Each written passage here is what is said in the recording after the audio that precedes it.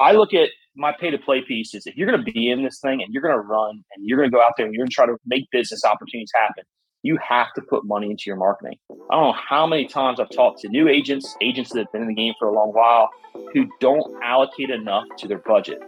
If you want to play and you want to be out there, you want to be in this game and make money, you have to put money up front. And you need to have a sizable marketing budget. So the big question is this: how do small business owners like us grow our leadership, develop our teams, and scale our business in a way that allows us to get our products and services out to the world, yet still remain profitable? That is the question, and this podcast will give you the answers. I'm Bradley Hamner, and this is the Club Capital Leadership Podcast.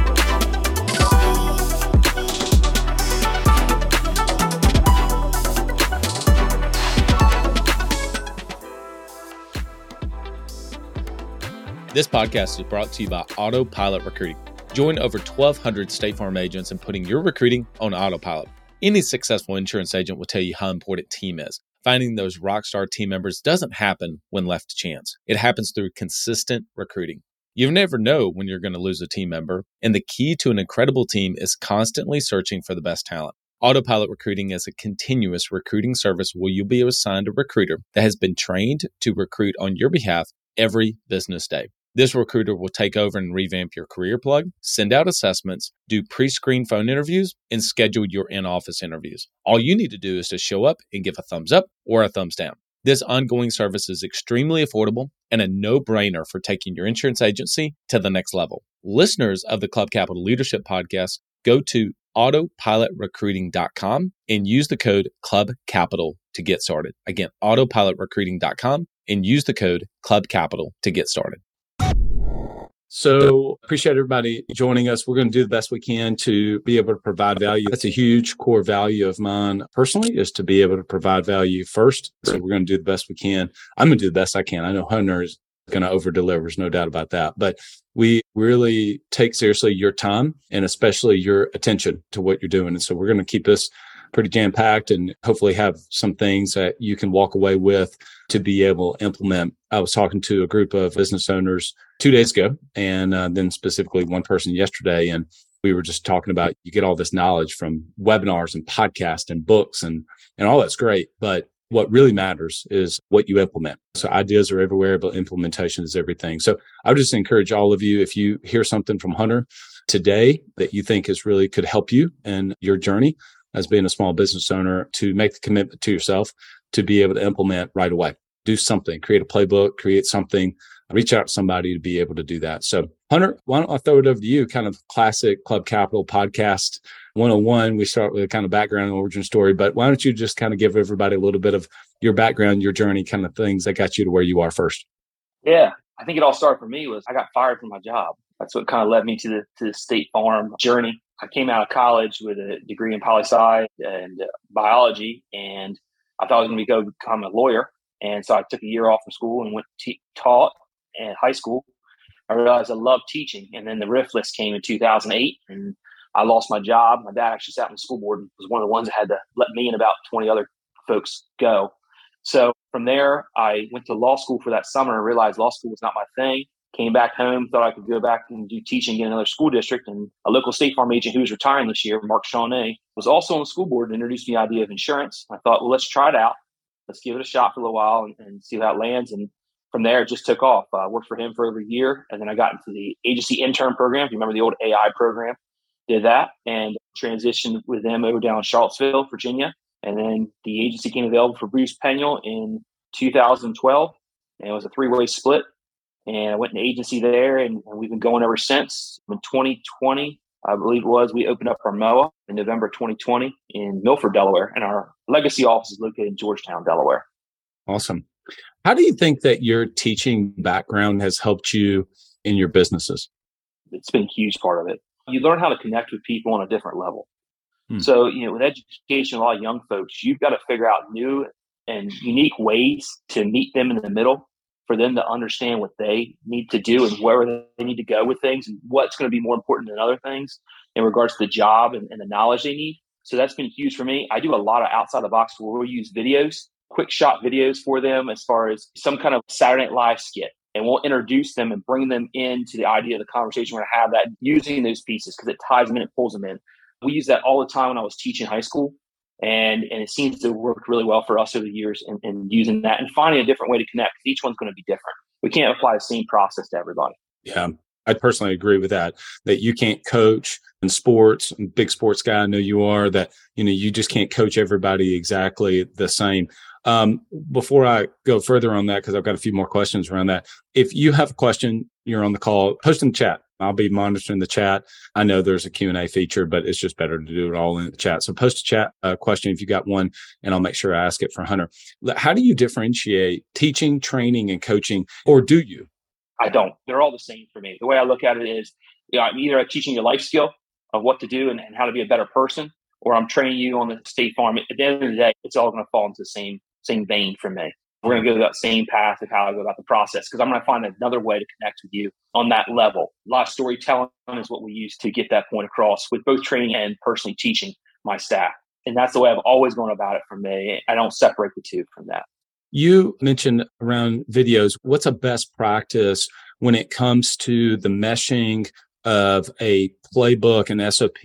People call them different things. I would refer to it as a playbook, but a playbook and pulling that together with videos. What's a real practical thing that you do that you think has really helped you both meshing written word down onto a Word document as well as video? So the first thing I think of is comedy. I think comedy really connects well with my staff and on what we do. It loosens them up. It gets them interested in it. It shows you oftentimes what not to do and how you have in your mind of how you're going to pitch this product or pitch this conversation to a customer, how it actually comes out and sounds sometimes. And you realize, hey, I don't want to do what Will Ferrell did on that skit that we saw or that comedy piece or that piece we pulled from Ted Lasso. That didn't land well. So I probably don't want to take that back and use that myself. And that's really kind of opened up the door for us of like, wow, that didn't work. Well, think about it this way then, guys. This is what I'm trying to teach you now. Now you get it. Now the light bulb comes on. Now you understand. And we take and leverage it from there for us. So I've found with my entire staff that comedy has always been our easiest route to go to get the point across and to open the door to teaching. Awesome. All right, let's pivot over a little bit from some soft skill stuff over to a little bit of hard skill stuff for a little bit. All these calls we've talked about sending over bullet points. And one of the things you sent over to me that was really interesting, I'm anxious to kind of dive into a little bit, is pay to play. And you said allocation and evaluation of hard versus soft marketing. So first of all, define pay to play for me, number one. Number two, talk to us about what do you define as hard versus soft marketing? Great question. So I look at my pay to play piece is if you're going to be in this thing and you're going to run and you're going to go out there and you're going to try to make business opportunities happen, you have to put money into your marketing. I don't know how many times I've talked to new agents that have been in the game for a long while who don't allocate enough to their budget. If you want to play and you want to be out there, you want to be in this game and make money, you have to put money up front. And you need to have a sizable marketing budget, in my opinion. We work off about 9 to 10% every year of our budget goes directly to marketing, and we allocate out to do that. This idea of shortchanging myself and coming up with a gimmick that I don't have to put that much out there to it, grand scheme of things, it's really not going to work for you. If you want to get to a certain size, we are a fast-growing office. We churn and burn. We put a lot into that marketing. So I've always had this mentality with, I have a marketing team in my office. You got to pay to play. So we're going to put our money out there and put it into these events. We're going to put it into our leads, and we'll go about that process. When I first came into agency, with regards to marketing the hard and soft idea, I had a great sales leader. I've had wonderful sales leaders my entire career. Lan Martin was my first sales leader. Now he's a senior VP for Virginia, a VP for Virginia. And he introduced me the idea of hard and soft marketing. Your hard marketing is these things where you're going to get your return on your investment. You're going to see what the number is for you. That's internet leads. That's the click-to-call ratios that you're following up on. That's your direct connects or the companies that your data lots are sending live transfers back to you. That's my idea of hard marketing. You're seeing that return on your investment. You have the numbers to see there. And I think in your early years of agency, in my humble opinion, you need to devote a lot of your monies to hard marketing. That's where it needs to be. But you have to realize, and I think actually Isaac talked about this with you a couple of weeks ago when you had him on too. As you transition and change, you're going to have to evolve as an office. It's not all going to sit there for you. So my first 5 years, we did literally probably nothing but internet leads. I mean, that was our goal. We were trying to create an opportunity for the staff to create activity, to grow our office out with a lot of hits and a lot of misses. In doing that process, we honed our skill, transitioned to where we are now. I do literally very little, if no, internet leads whatsoever. And that has transitioned over to a soft marketing approach for us. It's more now about branding. It's more now about getting out there and letting people know who we are, what we're doing, how we're going about that process, hitting the community events, putting our name out on billboards, mass sprawl.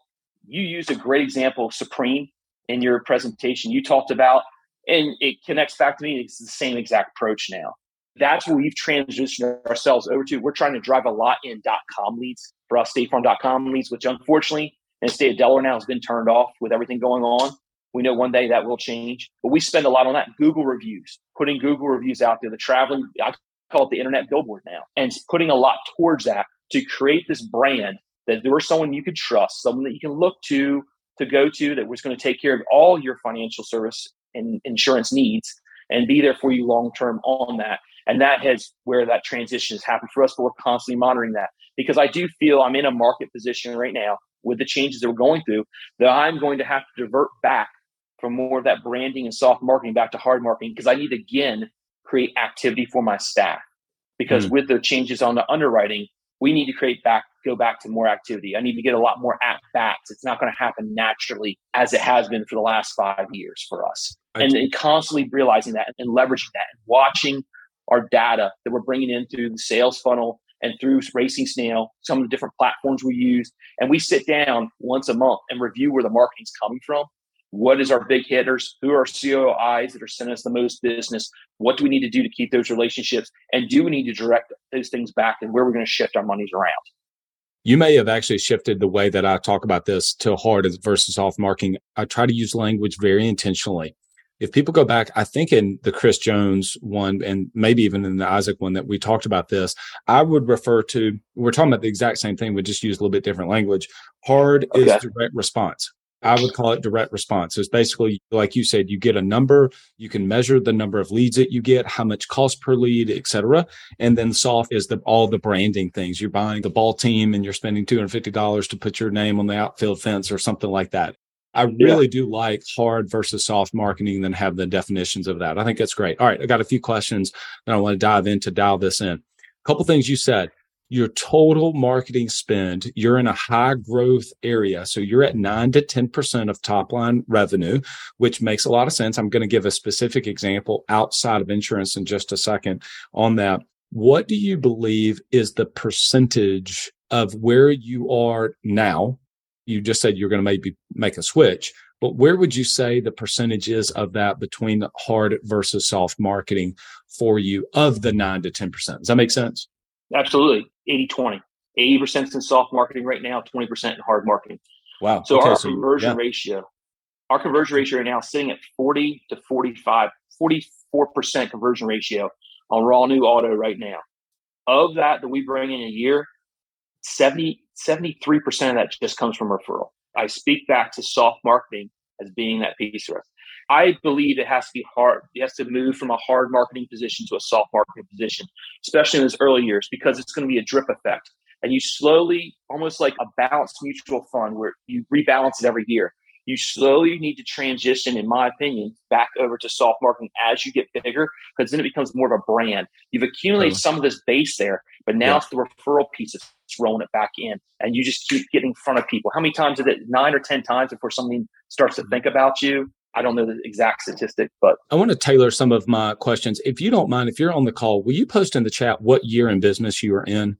I'm curious. Do we generally have 0 to 5, 5 to 10, 10 to 15? If you'll post in the chat for me, that'd give me a really kind of an idea to tailor this next question and some of these other ones in the future. That'd be great. Okay. So while people do that, Hunter, what did you think that you did in the first 2 to 3 years? What was that percentage early on? Was it literally 80-20 the other way?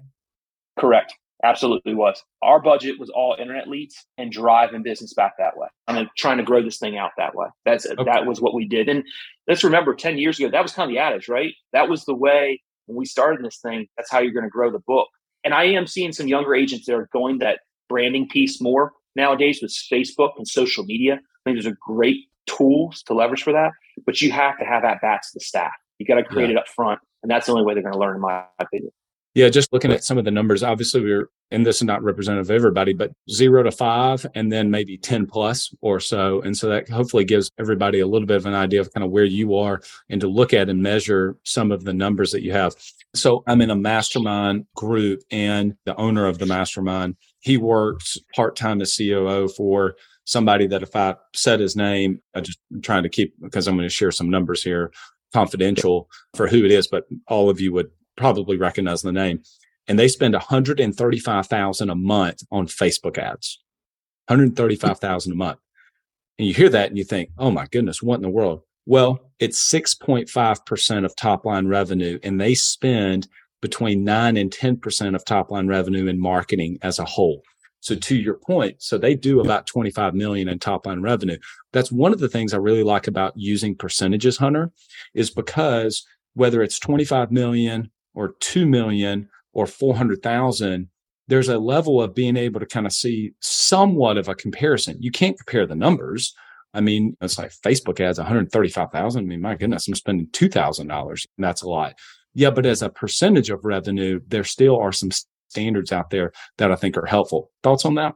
I couldn't agree more, because you do. As a younger agent, you hear some of these older folks out there saying, well, I dropped this amount of money this year. You can't think like that. I agree with you completely. The percentage makes it an even playing field, allows you to see that. I know what I've used, frankly, in Plug Their Club Capital. I watch those benchmarks for that inside the system on a monthly basis when I get my reports. I want to see that we're doing that. And if I see we're under, a lot of people might look like, well, we had a great month. We didn't spend that much. I'm looking at it as, well, we came up short. Where can we inject more money back into this thing to get back out there and do it? Yeah, that's good. That actually leads me into a question I wanted to ask you. And this is not just around your financials. This is in general.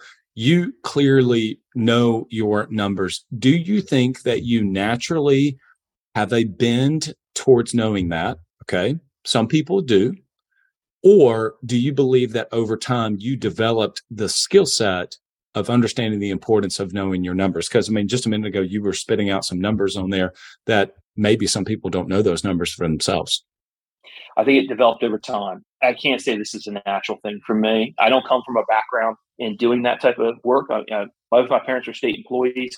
No one was an entrepreneur in our family really till I jumped into this thing. So I had to develop that over time. But I always go back to my early years. We were very lean on what we took home. I didn't take very much home. So I really had to pay attention to where my money was going and how I was allocating that money properly.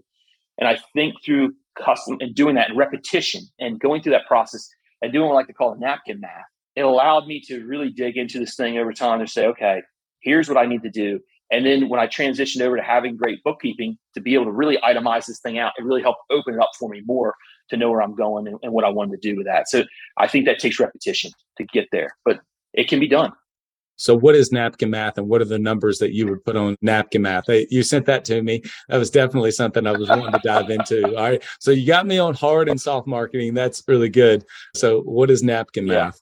So napkin math is literally another idea that I took from Lam Martin. He was my sales leader on that stuff. And let's realize, guys, it's a lot to bite off when you're looking at your budget and what you've got, where you're allocating things. But we use napkin math for us. We use it on the regular basis, and it's your big numbers. So number one for me is payroll. Going through and seeing, okay, what is my payroll that I've got? What's my payroll including taxes, benefits, all that? Having that big fat number right there. Number two for us is our marketing. What's our total marketing, hard and soft marketing? What's the total amount we put this year towards it? Number three is, okay, what's our building? What's our rent? What's our utilities? That's all tied in together in one group. Number four is miscellaneous. So supplies, employee relations, all that type of thing. We dig all that in there. And then number five for us, some people choose to put in there. I do, because I like to know, what am I paying quarterly in taxes? So I use quarterly taxes through the accountant. I know I'm going to pay state and fed, and I add that in there. And then I say, okay, what am I looking at using our State Farm systems? What am I looking at? What am I spending a year, or where am I at on my paycheck every 2 weeks or every month? And then I take them, subtract that away from my napkin math here, and I've got an idea. Where's my profits at? We are constantly watching our napkin math to say, okay, this is what we're doing. Without having to dig into any systems, I have those numbers always in the back of my head. As we add a team member on for $30,000, $40,000, $50,000, we roll that into our employee payroll. We add a percentage on there of what we think it is, and that's now added into that number of what I'm looking at on a regular basis. It has helped me to narrow down to say, Okay, here's your guardrails, Hunter. This is where you know where you're spending it. You have a good idea on it. Do you feel like this number is getting imploded of what you're spending? Are you staying within your 10% that we talked about earlier for the marketing? And it's over time helped guide me on a higher level, an easier level to maneuver through this whole thing of business. Have you ever thought, wouldn't it be incredible if you had direct access to our expert podcast guest in real time and be able to ask a question specific to your business? Well, now you have the opportunity to do that. After 3.5 years, we're finally launching a leadership podcast community, and we want you to be a part of it. We're launching this podcast community on June the 1st. Go to club.capital/podcast, and you'll get all the details. You'll be able to interact with every single one of the podcasts that we record in real time and ask us questions and be able to ask the guest questions. In addition to that, we're going to have a monthly exclusive Q&A just for our leadership podcast listeners. Go to club.capital/podcast. That's club.capital/podcast and be one of the very first to join. I can't wait to see you in our leadership podcast community. There's a question that I wish that I had been able to formulate 10 years ago. And that was this balance of, at the time, it was reinvestment in the business. Revenue begins to go up, profit goes up. I immediately took it and you reinvest back into team. Okay. I don't think that there's going to be anybody that would say that that was some bad idea. However, I had no framework for when to then be able to take some chips off the table myself through some personal income. So what ends up happening is revenue goes up, the personal income of the business owner and the founder stays flat. And they look up and they say, well, I was at 300,000. Now I'm at 750,000 in revenue, and my personal income may not have changed. Okay. And these are some of the things that maybe people don't talk about. So how do you approach it now, year over year, versus the balance between, I'm going to make the reinvestment in my business. I'm happy to use the example around staff and in wages, et cetera. But it also could be in some other things too. It could be a bigger building. It could be in more marketing, et cetera. How do you balance that? How do you begin to approach that in your business? Yeah. So I've always had an approach, at least for me personally, that I set an amount that I want to take home for the year. So if I say, I'm going to stay in a flat salary, I'm going to ask corp, just like many others. Mm-hmm. And I know I can have those draws at the end, but I set a number and say, I'm going to take home this specific number for the year. Anything that's left in the account is going to sit in the account. It's going to go back to business. I'm a firm believer in having money set aside in your account. I always have to have at least, it's a bigger number for me, 200,000 set aside in the business account. That always has to be there no matter what, whatever the situation is. So we just went through a very large building purchase. And we had to allocate quite a bit of money out to that. We lost our office to eminent domain from the highway system that came to town. With that being said, if I hadn't been taking these monies and setting aside to the account and not taking draws out at the end of the year on that, I lived very modestly in our approach to things, that I would have been set up in a situation that it would not have been good for us. I don't know what we were done. We'd probably been in a shopping center mall or something like that. There's very little commercial left in this town for us. Our business has grown over 33% year over year for what we've done over the last 10 years. It's drastically grown, but I've had to have this belief in my mind. The way I look at things is I set aside the checking account, we'll allocate it and add to the staff as we need, but I'm not taking the larger amounts home compared to other people. I set that benchmark right at the beginning of the year that if I'm going to take him 150,000, that's what it's going to be. And next year, maybe a little bit larger and add on to it. But that's really limited ourselves. And that kind of keeps the guardrails on me to say that. Now, you take a step back and you look at it later on and say, wow, but we haven't been in a position so far to say that this person is doing, we're spending this much on this one versus what I'm taking in. We haven't quite found ourselves to be in that situation yet. So I haven't crossed that bridge at this point. Yeah. I've heard, don't send me nasty messages when I say this person's name. Okay. But he does have some decent business stuff. Dave Ramsey, I've heard him talk about 3 to 6 months of expenses, right, in savings. And then there's a great book written by Greg Crabtree, who ironically is in Huntsville, Alabama, but it's called Simple Numbers. And the word that I got from him from that book is called core capital target. And so that's kind of your core capital target. What's the number? Not a number, maybe a percentage, right? The 3 to 6 months of expenses that you feel like is just, if you were talking to a new business owner, what do you think that number is for you? So 3 to 6 months of expenses would be for Yeah. us. Yeah. Obviously, you said 200,000, but I mean, what do you think is a good multiple on monthly expenses to be able to sit on? I mean, 3 to 6 months would be good for most people. I think it's a solid number for us. I just like that. I have multiple accounts set up. So I have a savings account set up Yeah. for us as far as that goes. And we have a different bucket set up for our business account. So we always try to keep, frankly, roughly about 3 to 6 months savings set aside, just our business account and our savings account otherwise. Yeah. Well, I mean, if COVID a few years ago taught us anything, man, there's a lot of unknowns and there's a lot of unknowns in the marketplace. And so sitting on dry powder, more dry powder cash is absolutely a strong discipline to have. Certainly, a lot of small businesses were able to get bailed out with different PPP loans and all of those type of things. But that doesn't necessarily mean that that's always going to be the case, right? And so being able to have that ability, eminent domain, that's a good one. I'm going to remember that one for future education purposes myself, because those type of things happen and you've got to be able to have the cash without having to go and get a loan or something like that. Let me ask you another question. Send me a thing where you said, know when to trade time for money. I'd love to know, what do you mean by that specifically and what you do? We're lucky enough in the position that we're in with this type of opportunity we have with State Farm that the money is going to be there. It's going to grow for us, and we're going to have more and more potentially. Things are going well coming in over time. What we don't have is the time to be with our kids, the time to take opportunities to go out with them and experience Little League and coach and do all that. So I've started in the last couple of years of taking the approach that I'm going to trade in. I'm going to pay more for people. I'm going to hire more team for management and taking on those responsibilities. I'm willing to do that to gain that time back because I can't buy more time. You can't do it. And this is the only way I see it for me to do that. In essence, if I were to say to buy it, is to hire more people and to put those people into management positions and allocate out what I'm doing to other folks, and allows me to get that back to be at home with them. Because this work until they burn the midnight oil thing, it just doesn't cut it after a while. And I've always been a grinder. In my early years, that's all you did. I mean, you pretty much put a cot in the office and you live there. But where I'm at now and the ability to be able to transition over, it's something I'm constantly looking at. How much more can I take off my desk? Am I willing to give that up and pay somebody to do that with an assistant or so on and so forth and give me that time back? I do want to ask you a few questions around that because I think it's pretty interesting. I think there's two sides of the same coin with that. There is this idea of what are the things over time that you have delegated off of you? What are examples where you have created a system, an SOP, a playbook, and then been able to transfer to someone else? Okay, that's number one. So give some thoughts around that. And then in a minute, I want to come back to the other side of that and say, okay, then where have you reinvested the time that you now have?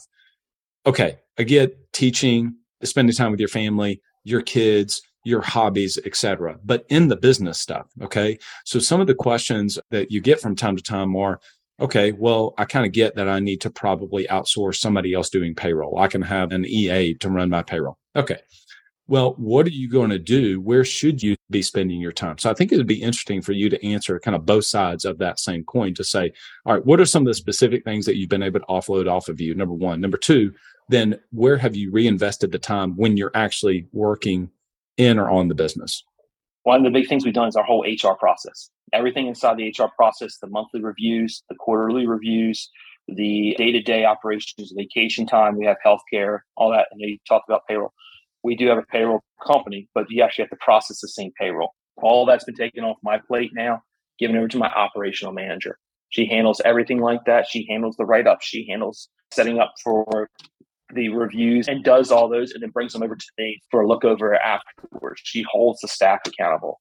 That was a big chunk of time that was eaten away at me doing our 401k matches and contributions every 2 weeks, all that. What it allowed me to do is open up more time to get back into one, training. I do like to talk about the educational piece. I get the opportunity to step into some of these trainings and be a part of, especially financial service training with the staff on an individual basis. Number two, for me, COIs, my centers of influence, allows me to get back out. We have a marketing group that does go out and does this for us on staff. But when I have the opportunity to get out and do it, especially create new opportunities and meet with new folks that we can have better relationships with to drive business back, it pays tenfold over when I'm the one doing that versus others. And I enjoy that. I really do. I don't know a lot of people do like doing payroll and Six frankly. Hunter, what you'd be really good at. You should go into politics. I'm just saying, you should be a politician. Yeah. I know if those of you don't know, maybe Hunter can let you in. Maybe he's already doing that a little bit. So yeah.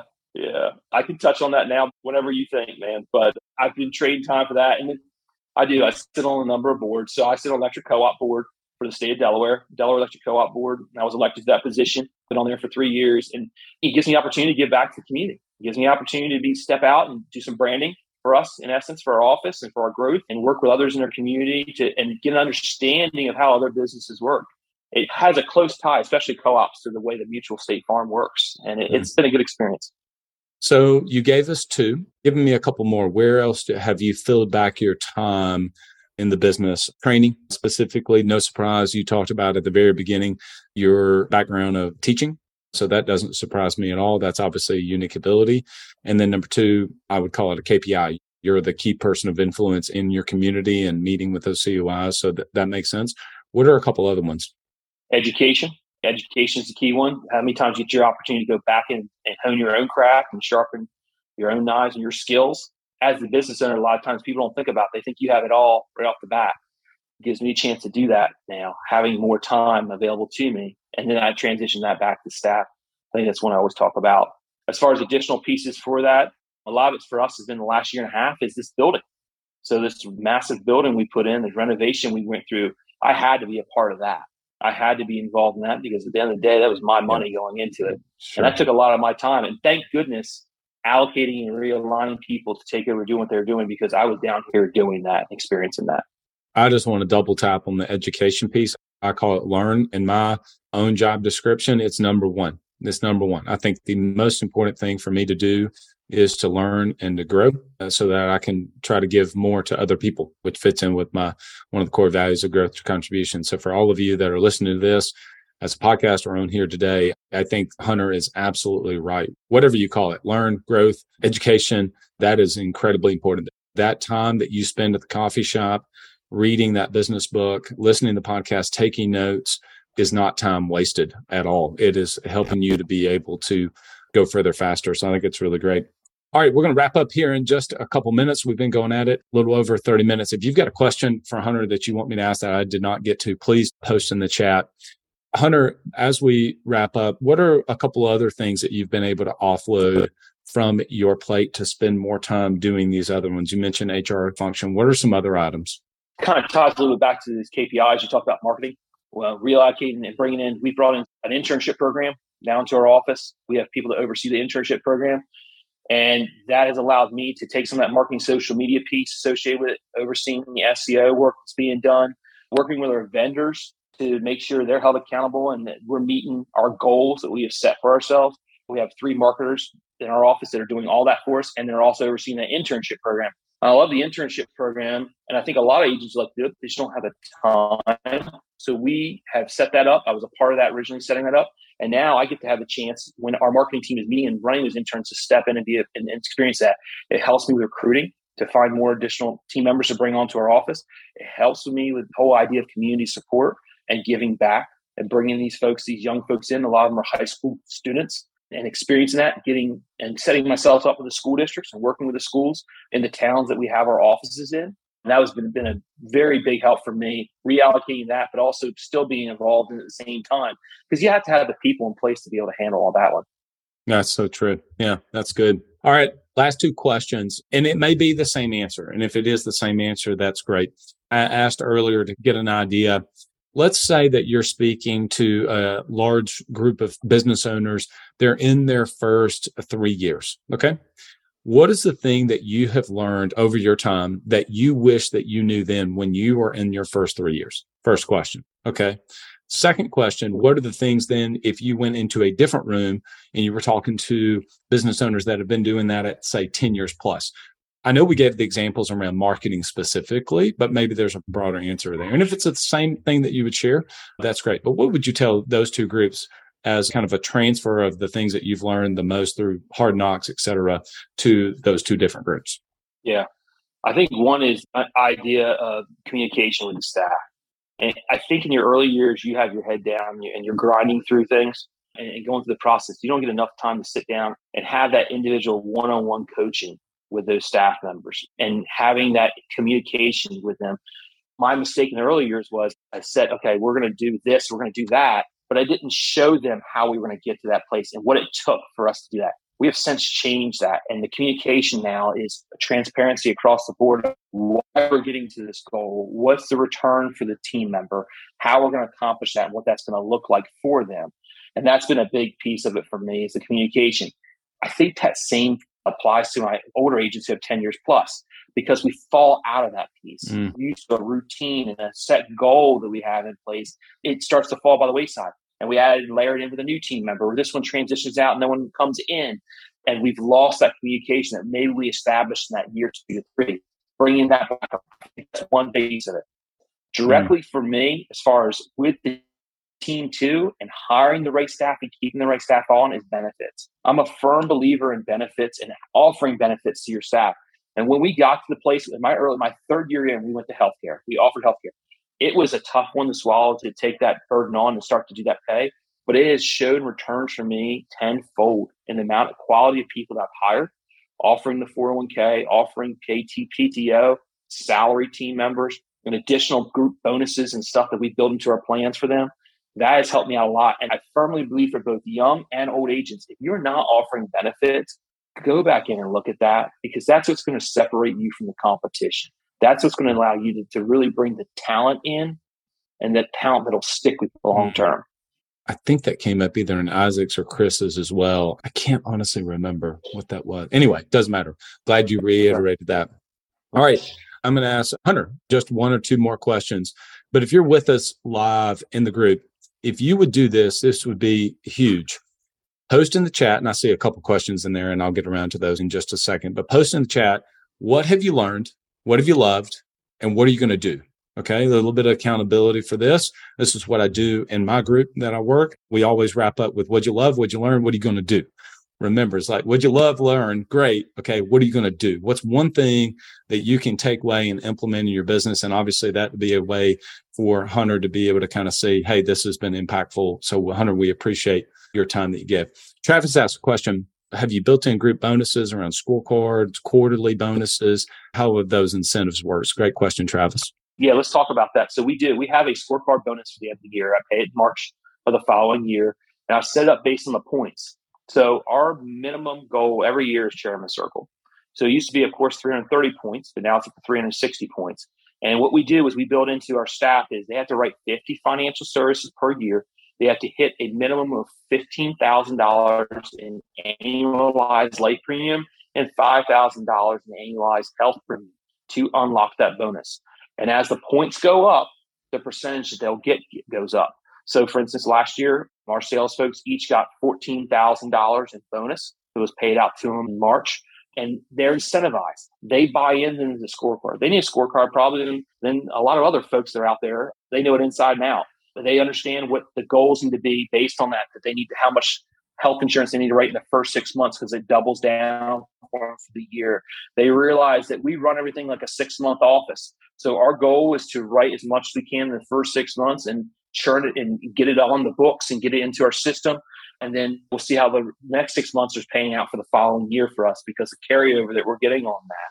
But we built this whole bonus into there based on that piece. And they think of Christmas as March 15th as well as we do every year. So that's been a big help for me from the agency standpoint to do that and offer that. And we've had that since the very beginning. I actually learned that idea from a great agent, Billy Reese. And we applied that same approach back to our office, and it's seeing returns for us. And it's really good buy-in. When you're a sales team member who doesn't hit it, you don't get a piece of that bonus. And that holds accountability for them in place because they do see what everyone else is getting, and they want to be a part of that bonus. Yeah, that's good. All right. Remember, post in the chat. Would you love? Would you learn? What are you going to do? Would you love? Would you learn? What are you going to do? Andrew asked a similar question. Been open 18 months. How do you quantify employee ROI and build a comp plan based around that?